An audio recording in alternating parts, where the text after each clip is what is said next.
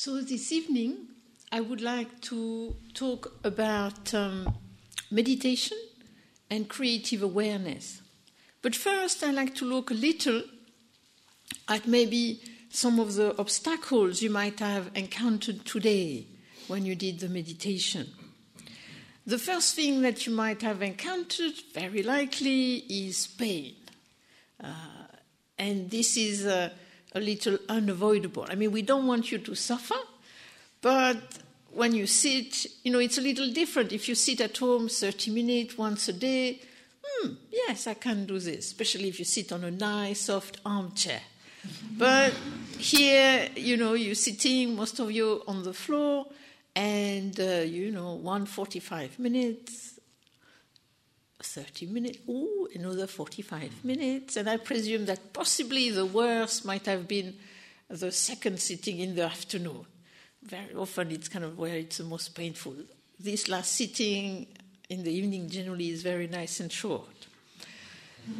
So, this is a little life in a way. I think in a way, as I said again, what is very important with pain as a criteria is that if when you get up from the cushion, the pain continues for the next hour and you're not sitting, then you definitely need to change your posture.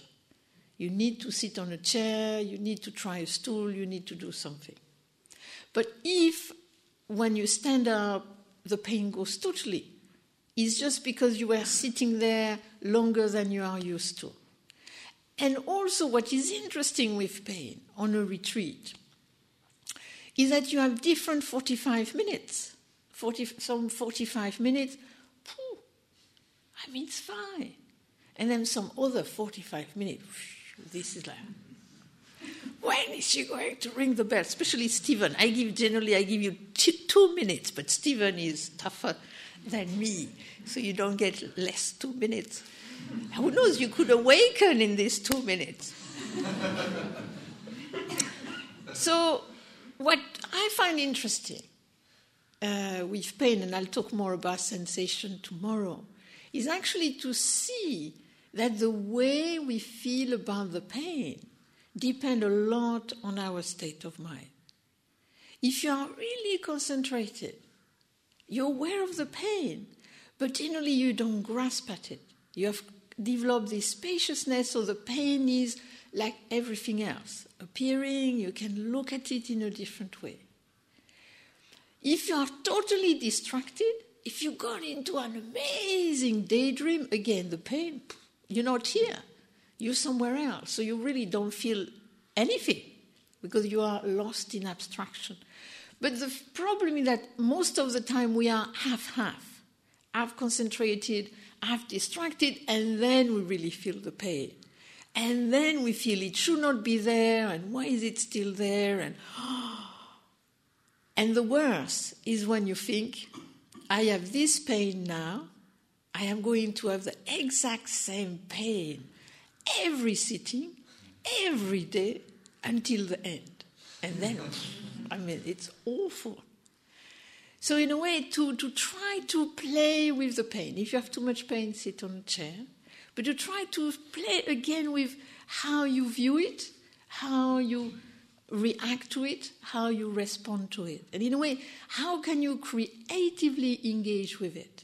And to me, I must say, when I sat on the floor and also sometimes when I sit on the chair, it's interesting to to go inside the pain, to use the vipassana aspect of the meditation, to really look deeply into the experience. And then there is sensation, and they are relatively intense, but we don't feel intensely about it. This is what is interesting. You can go inside it, and it moves and shifts. So I hope you are not in too much pain, and that at the same time you can play with it, look at it, try to see how to creatively engage with it. Then the other thing you might encounter is sleepiness, especially on the first 2 days, and also some people are more likely to fall asleep than others. When I was in Korea, the Korean, they're really used to sit. And also most of them can sleep anywhere, anytime.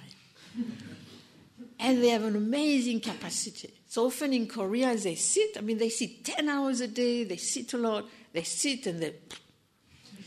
And when I was in Korea, one of my first 3-month retreat with the nuns, they were amazed.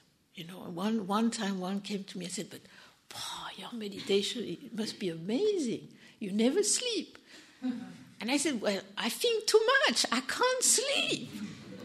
And so again, some people have lots of thought that keeps them awake. Some people have a tendency to sleep.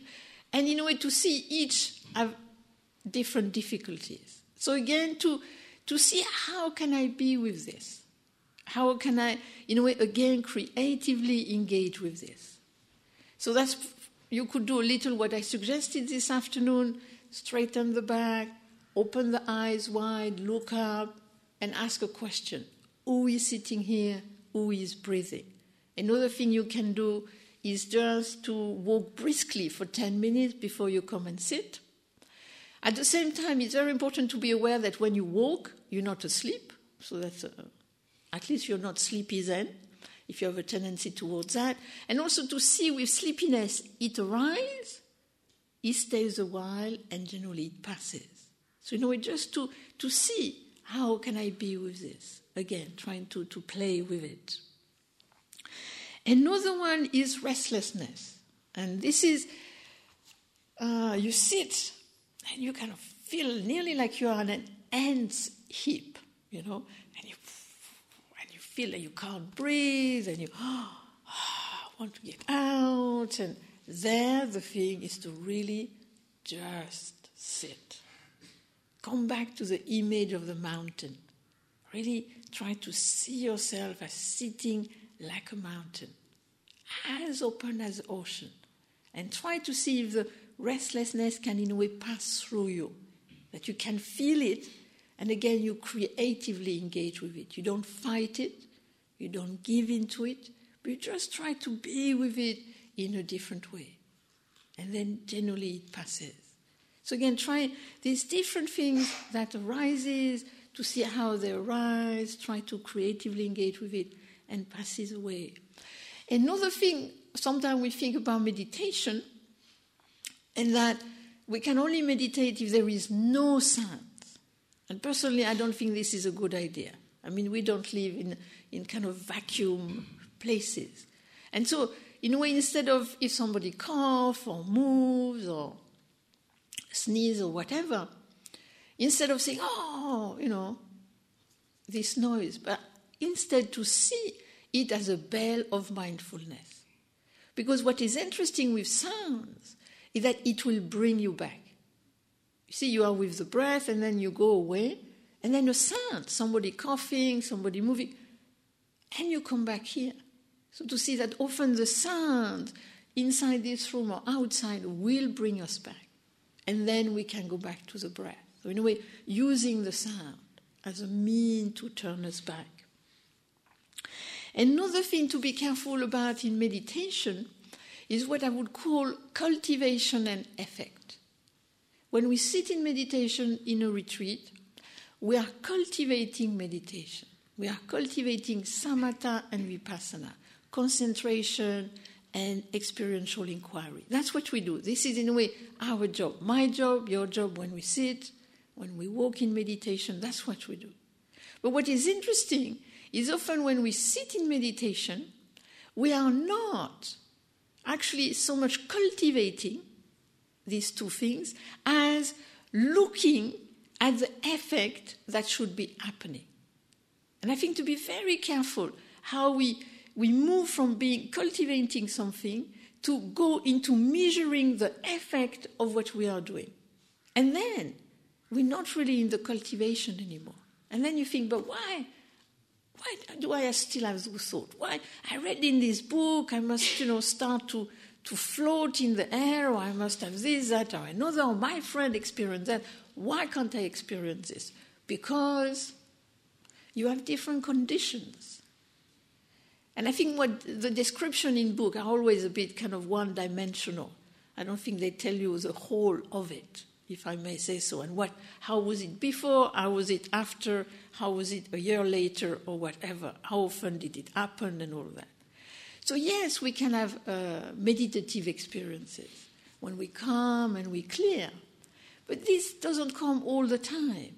But this doesn't mean that we are not meditating. So in a way, we must be careful of not basing our view of meditation on its immediate effect. This, I think, is a danger. Personally, I really believe, otherwise I would not teach it, that it works. But it works in a different way than we think. I think it works more at the level of releasing. It helps us to release our holding, our grasping. So I think the effect we can really experience in meditation is very subtle, what I would call effect. That even if we had what we call a bad meditation, at the end of it, generally, there is a little difference. So in a way, to be careful of that moving to checking ourselves up instead of just doing the job, which is in a way to just cultivate the meditation, to just apply ourselves, trying to concentrate, trying to look deeply into the experience.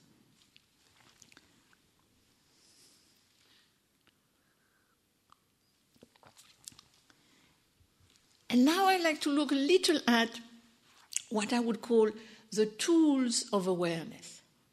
To very much see that what we're trying to do, especially what I try to do, is to give you tools so that you can, in a way, then take these tools when you go into your daily life.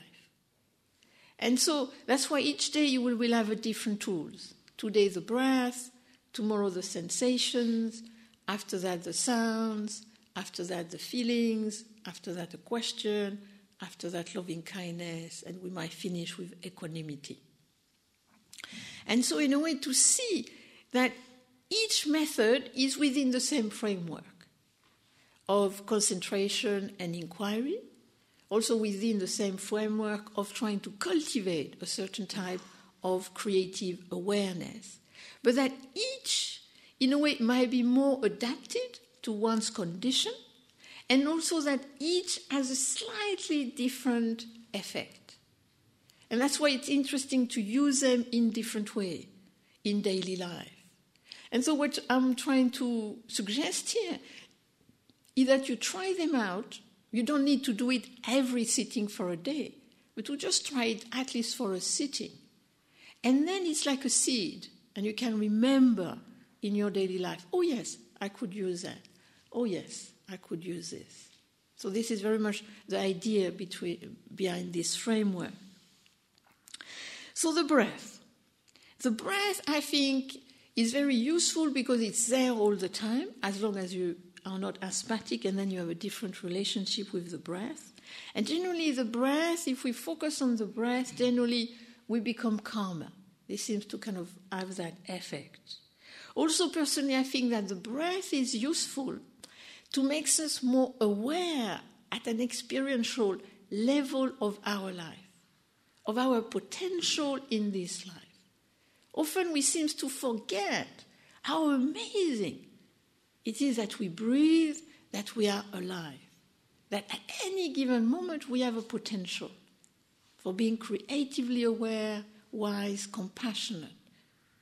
And so in a way, I think to be aware of the breath, to me, makes us aware of our life, of the potential in our life in this moment. But the breath is also a tool that we can use when we are busy, when we feel agitated, when we have what I would call the gasping mind. You kind of going about your day and suddenly you feel, I am busy, I have this to do, that to do, and you kind of... And then you just stop. You just see, I am getting stressed, agitated, and you just stop for a minute. And you just watch the breath for a minute.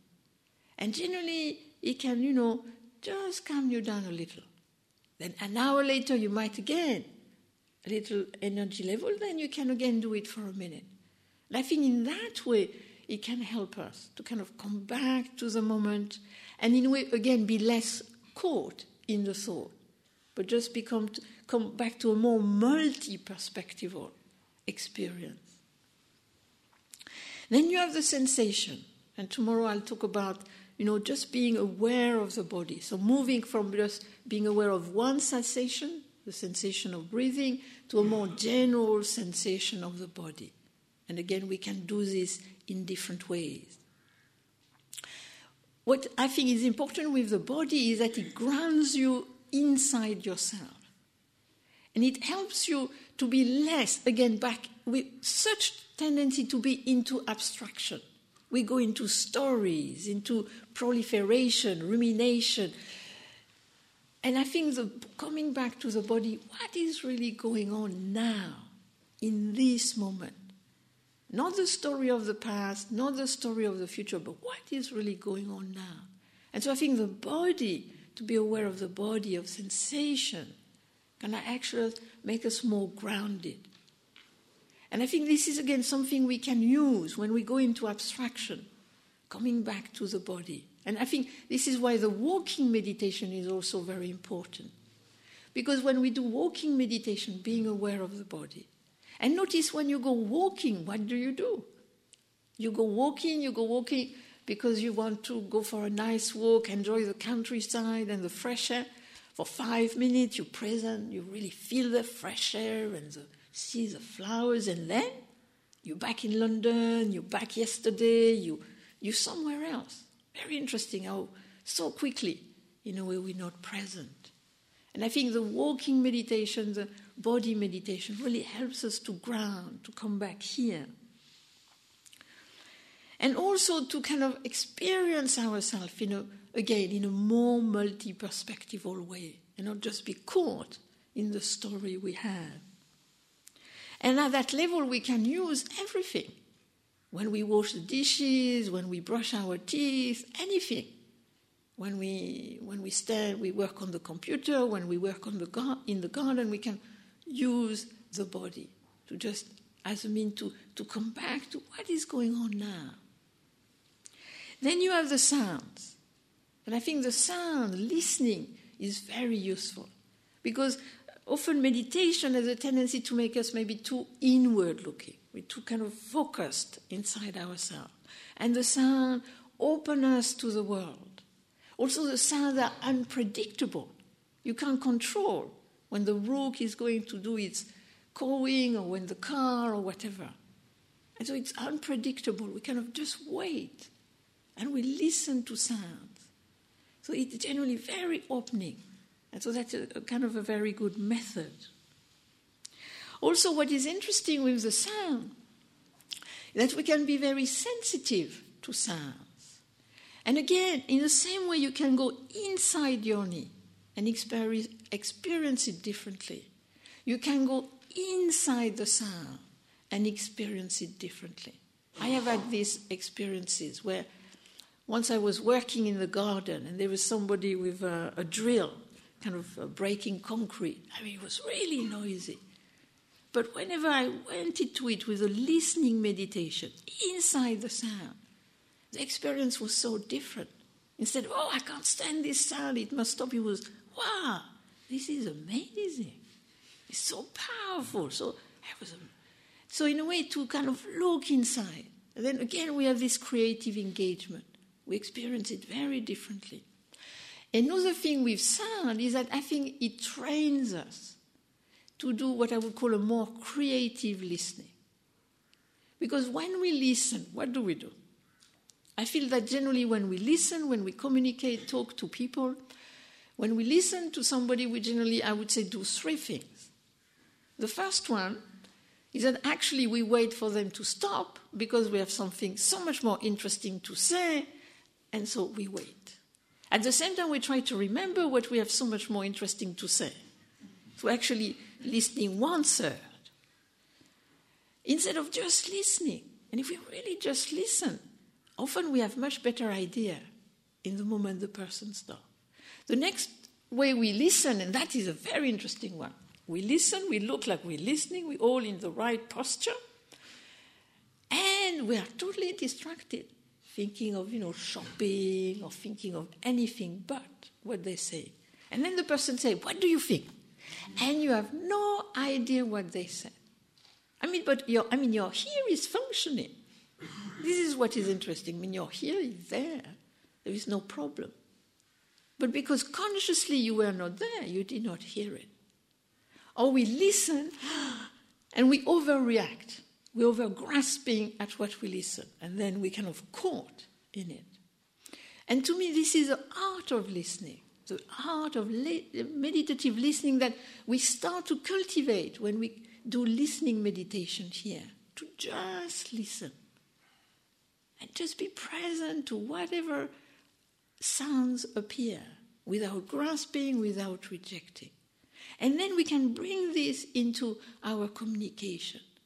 And often we will be very surprised that when we do this in that way, when we listen with stability and openness in that way, often we have such better idea we never thought we would have.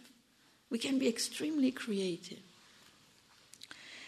Then we're going to do a day about feelings, but that I'll explain more then, and also I think I might have a whole talk about that, so I'll talk more about it then.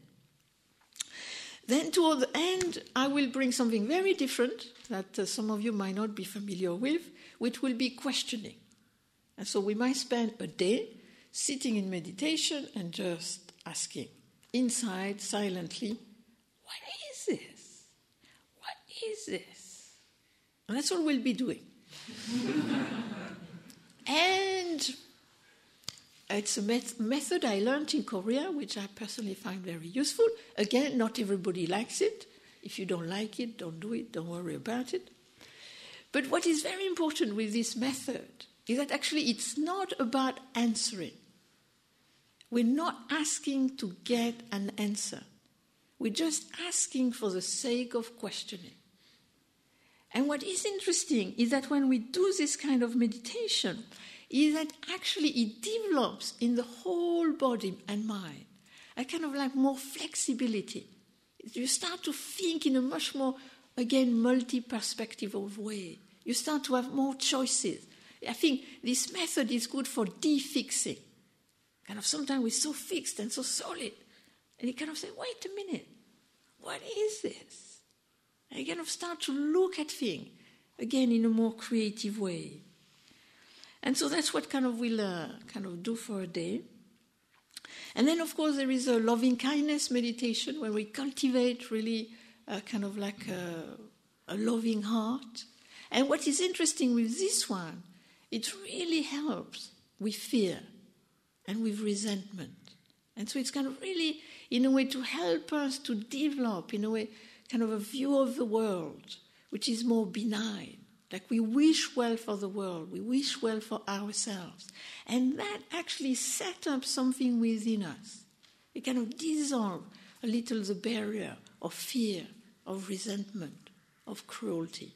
And so again, it's something that we'll cultivate toward the end. And what was interesting about that one was that when I did it once in Scotland, in Findon, a big community, and I did it for about 15 people from working in a community. And we did a day of this. And one of them said at the beginning, because you recite sentences toward different category of people, the one you like, neutral, dislike. And then one person said at the beginning of the day, I had so many people in the dislike category. And then by the end of the day, they all moved up to the like category. So in a way, even though that was not his intention, in a way it had that effect, kind of opening his heart, looking at itself and people in a different way. So I will introduce these different things through the week for you to cultivate, to help you with your meditation, but also to bring them later as tool of awareness in your daily life. But what is important to see is that none of them is better than the other. Very important to see. No method is a sacred method. Because I think generally we sold, if you go to a certain tradition, they'll tell you, this is the way. I mean, it's interesting. This is the good way. This is the right way. this is the only way everybody must do this. We must be careful of that. Here I'm just suggesting to try these things out, to see if it's helpful for you or not. Some might be more helpful than others, and some you might think, why am I doing this? Then don't do it. Don't worry about it. You don't, nothing is sacred. I think it's very important. It's all tools, things to help us to develop concentration, inquiry, to develop calmness and clarity, wisdom and compassion. This is what is a reason, not an end in itself. I must be the best person on the breath or the best one on listening. I'm not expecting you to tell me all the sounds you've listened to. I am not interested in that. I'm just interested in you learning to listen in a stable and open way. So each method, just do one thing at a time. Of course you can start with the breath, then do the listening. Of course they're not opposed. A lot of them are very complementary. But what I would recommend generally is do one thing at a time during any sitting. Another thing is what you might find over time is that one is your main one. This is what you rather like to do. So you do this most of the time, but time to time, you might do a side one. So you might like to do the breath, but then time to time you might do a bit of listening or a bit of questioning. You might like the question. Do that most of the time to time a bit of the breath, listening or loving kindness. So to see that all these tools, you don't have to do it all the time. It's like when you have a toolkit. You don't use a hammer for everything, But if you are a carpenter, you will use the saw more than a brush if you were a painter. So each, in a way, use the tools that are good for one. And then also use the other one when it's necessary. Then to look at the meditation and to see what are we doing. We are cultivating concentration and inquiry. And I think this is very important to see. You might be in the Tibetan tradition, you might be in the Zen tradition, in the Theravada tradition, in whatever generally Buddhist tradition, generally what makes it really, I would say, effective, any method, is when you have the two, samatha and vipassana, concentration and experiential inquiry together. And together, they help us to develop creative awareness. But in each tradition, they will do them in very different ways. For example, in the Tibetan tradition, you have what they call analytical meditation. When you concentrate on one theme, death, for example, and then you inquire into it in a different way. So again, they come together in that way. And know that Tibetan method is, for example, again, there are different types, but one type of Mahamudra is you focus on the thought, but then you focus on the space between the thought. So again, focusing on one thing and then looking at a bit of it in a different way.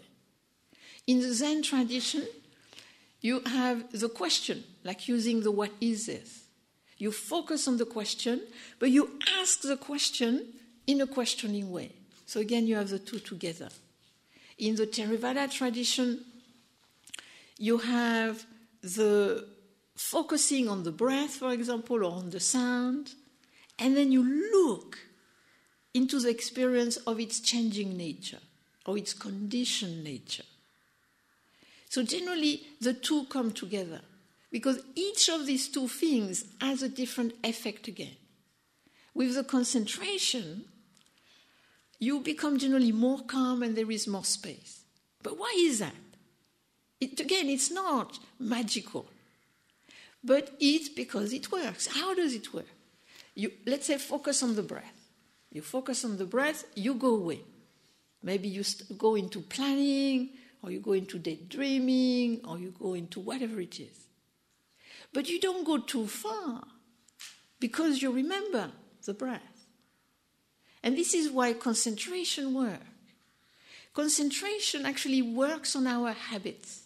Mental habits, emotional habits, physical habits. Generally, we are caught by them. We so identify with our habits that they appear and we just go with it. But meditation, focusing, makes us go a little but not very far. So when we come back to the breath, we actually do two things. One is we don't feed the habit, and at the same time we dissolve its power. And then we bring back, for example, the mental habit to its creative function.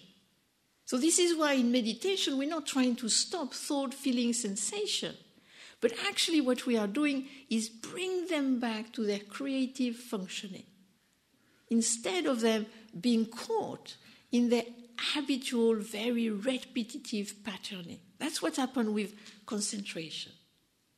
And so that's why over time it becomes more spacious, because the habits are less solid. They start to dissolve a bit. And so instead of planning all the time, you just plan when you need to. Instead of judging all the time, you just judge when you need to. So in a way, that's why, it makes a difference to try to concentrate. Then you have inquiry.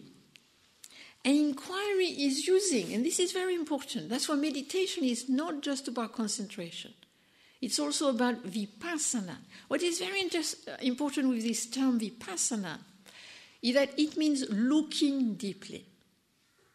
But vipassana can also refer to a tradition that you find in the Theravada tradition, which is in the Southeast Asia, Thailand, Burma, Sri Lanka. But in a way, all Buddhist traditions have vipassana. But they're not all the vipassana tradition. I hope you don't get too confused here. Next thing also is that samatha and vipassana can both refer to the activity and to the result. And that's why it gets even more confusing. So samatha can mean concentration, the fact that I try to concentrate. And samatha also refers to the state of concentration, where my mind might be very quiet and calm. Same with vipassana. Vipassana can be translated as looking deeply, but a lot of the time, vipassana can be translated as insight, understanding about something at which you have looked deeply. And sometimes people say, how many insight have you got on that retreat, or whatever? So you must be careful. You see, we do the vipassana, we do the looking deeply, and then the insight might come or not. Personally, I would say that most of the time on retreat, nothing happens. I'm sorry, but nothing happens. Why nothing happens is because we generally don't hurry you about, you don't have too much to do, so it's generally relatively quiet. Unless you bring something from your life, and not much is going to happen. So I would say generally your insights, you might have a few while you're here, but you will have more insight when you are in your daily life. Because in your daily life, you're going to apply the vipassana you have developed here, and then you will say, I see this differently. I get it. That's what I'm doing. Oh, that's what's happening. So I would say, in a way, the insights are more in the daily life with this creative engagement. So the experiential inquiry, the vipassana, the looking deeply, is actually to look at things differently. Because we have, again, a tendency to be very fixed, very solid. I am like this. It is like that. And actually, things are changing, moving, conditional. So in a way, it's to be more in tune, in a way, with the way things happen to be. To notice how changing your thoughts are, your sensation, your feelings. If you don't attach to them, often they pass faster than you would think normally. If you don't say, it is like that, it is always like this, it will never change. And then you've gone somewhere else. But if you go inside the feeling itself, what is this feeling? These funny feelings here. As it is, not as I start to name it and associate it with other things, but right now, Maybe it's a little heavy, maybe it's a little light, maybe it's in itself. It's just a sensation in the body. So we need to kind of look at things more in this experiential way. So we're not thinking about something, but we go inside the experience. And of course, going inside the experience, we might see it very differently. And that's where the insight would be. So in a way, you have the calmness of the concentration with the clarity, the brightness of the experiential inquiry, and together that helps us to develop creative awareness that then will be activated in our daily life. And that's what we do when we sit in meditation. I would say we develop the power of creative awareness. And to me, I have seen this again and again in my life, in my experience. Because I would say creative awareness has two aspects, acceptance and transformation. It makes us see what is going on, good and bad. And it makes us see, what is it I have to accept and work with? What is it I can transform? So in a way, to me, that again and again I have seen that. The creative awareness helping me to see, hey, why do I think this way? Why do I feel this way? What is going on here? Because sometimes, in a way, we don't appreciate ourselves. I think the creative awareness helps us to accept, but not just negative things. I think this is important. Meditation is not just to work on our negative things, not at all. Meditation is also to work on our positive things, positive quality, positive capacity, and for us to recognize them and to really, in a way, trust more in our potential. And through that, be also more ready to creatively engage with what is difficult. I'll tell you a story to finish with. And this is when I was in Korea. And this is a story with persimmon, and the Four Noble Truths that Stephen will talk about shortly. This was my early day as a nun in Korea. And I could not remember all these lists, 4 of this, 5 of that, 10 of this. But I was a Western nun, and I generally had to take care of the tourists who came, were interested in Buddhism and so forth. And this was autumn when also we picked persimmon. There are trees, there are fruit in trees you get there. So we had some guests, and I was explaining to them the Four Noble Truths. First truth about suffering, second one. And then I see a monk taking a bucket of persimmon. But they're my persimmon. I picked them. He's taking them. No way. So I go up and, hey, you can't take my persimmon. Mine. So I said, okay. So I take my persimmon. Then I come back. Second truth. The cause of suffering, craving. Third one, cessation of craving. Then fourth one, the Noble Eightfold Path. And I thought, wow, I remembered everything today. Great. Then they go, and then my friend, another nun, say, hey, did you see what you did? I said, what did I do? I was just explaining the Four Noble Truths, And I did it well this time. She said, the persimmon, you were shouting at the monk. I had been totally blind to it. I went into automatic pilot. This is my persimmon, he can't have them. And then I thought, oh, that's what I have done. And so in a way, sometimes we're not aware of things, and sometimes somebody points it out, or the time we become aware of it. But I did not feel, I am the terrible person. I just thought, I have to be more aware. I have to be more aware of what happened. When I think something is mine, what happened when I become angry? What goes on? How does it feel in my body? What do I do with my mind? How can I be more aware? So this is what we're developing. Not to judge, but to see what is going on. So that's what I wanted to say today. We have about 5 minutes. If anybody has any questions or comments.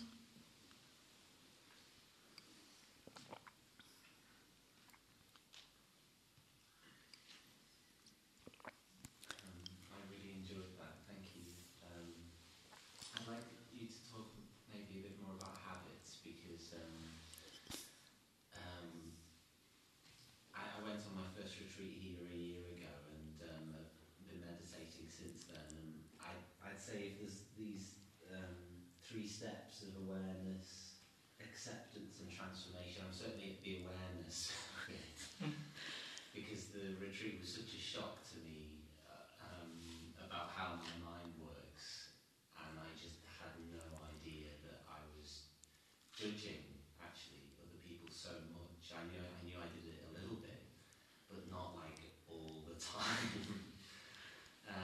So I guess my question is, I need a bit of help, and I need some kind of optimistic sense that how long is it going to take?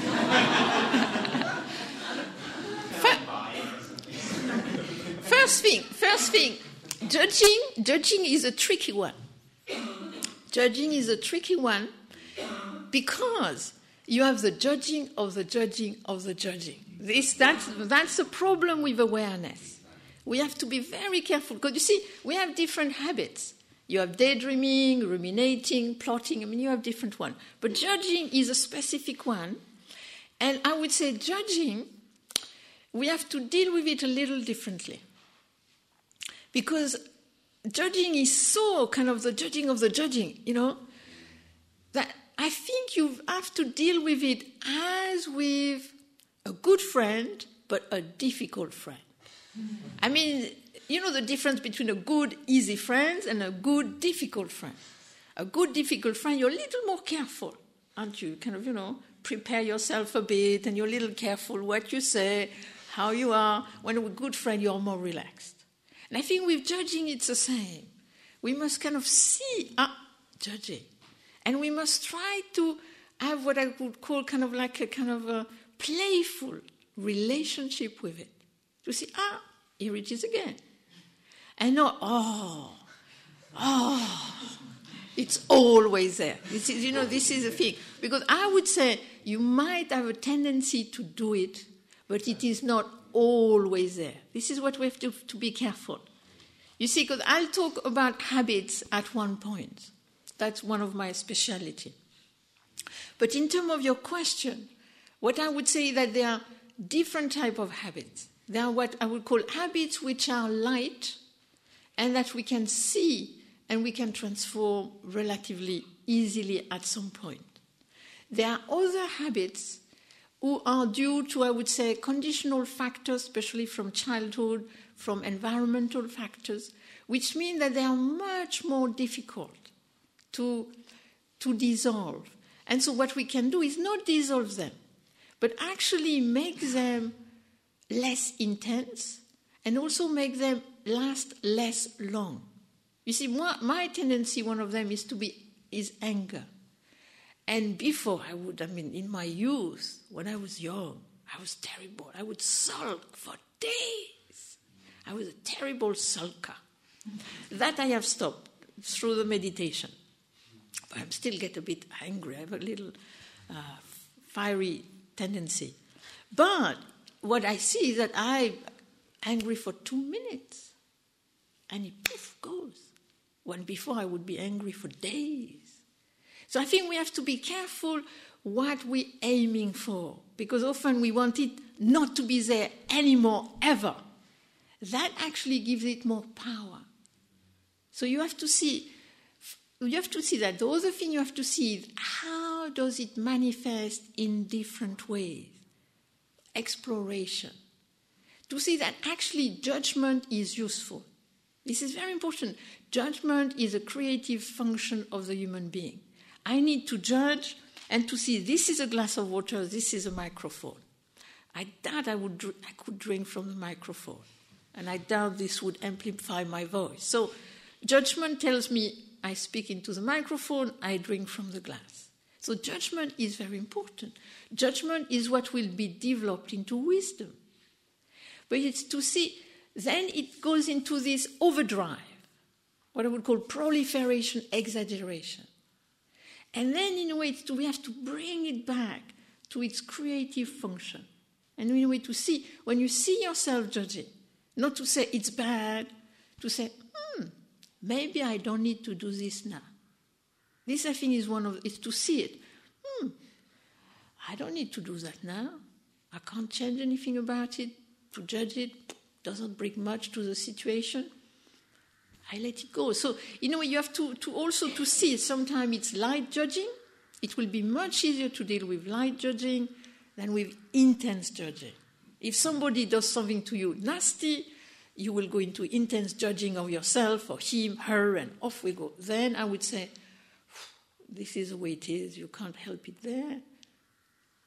You'll have to deal differently with it. Just go back to the breath time to time. Just diminish the intensity. But it has to go through you, this. When it's habitual, it's more, maybe I don't need to do this now. I have thought this judgment 5 times, maybe I can stop now, next judgment, whatever.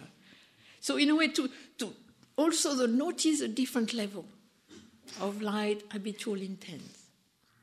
Then in terms of the meditation, I would say there are the 4 stages. And they're not linear. They're just, One is you see yourself at the end of it. I have been in kind of a judging, kind of intense thing. Then you see yourself in the middle of it. That's what might be happening now. You do a bit of meditation and then you're in the middle of it. And you kind of so aware you're doing something which is not useful. And you can't stop it. And that's very frustrating. But the fact that you're aware of it generally make it last less long. Because you're less invested, less caught. This is the way it is, this is true. It's kind of, you see it. It still goes through it, but less long. Then you start to look at what is it that triggers it. Because I would say you don't do it all the time. So what is it that triggers it? Maybe when you're tired, maybe when you're frustrated, when be something happening, somebody is saying something, whatever. And then you play with the trigger, what I would call creative distraction. That if the conditions are there that are going to trigger it, be careful. Become very aware of the conditions. If you're tired, try to rest a little. If something is difficult, try to maybe do something nice for you or whatever. I mean, they are very different. Each of us have different creative distraction. And then you have the 4th one. The 4th stage is when you see yourself before you go into the whole pattern. And if the power of awareness is strong, then actually it can make you see that you have a choice. Because why don't we change? Because we prefer the pain of the known than the non-pain of the unknown. This is why we don't change. Because when we see the choice first, we're kind of very frightened. How can I do something I've never done before? And then you do it, and you see it's okay.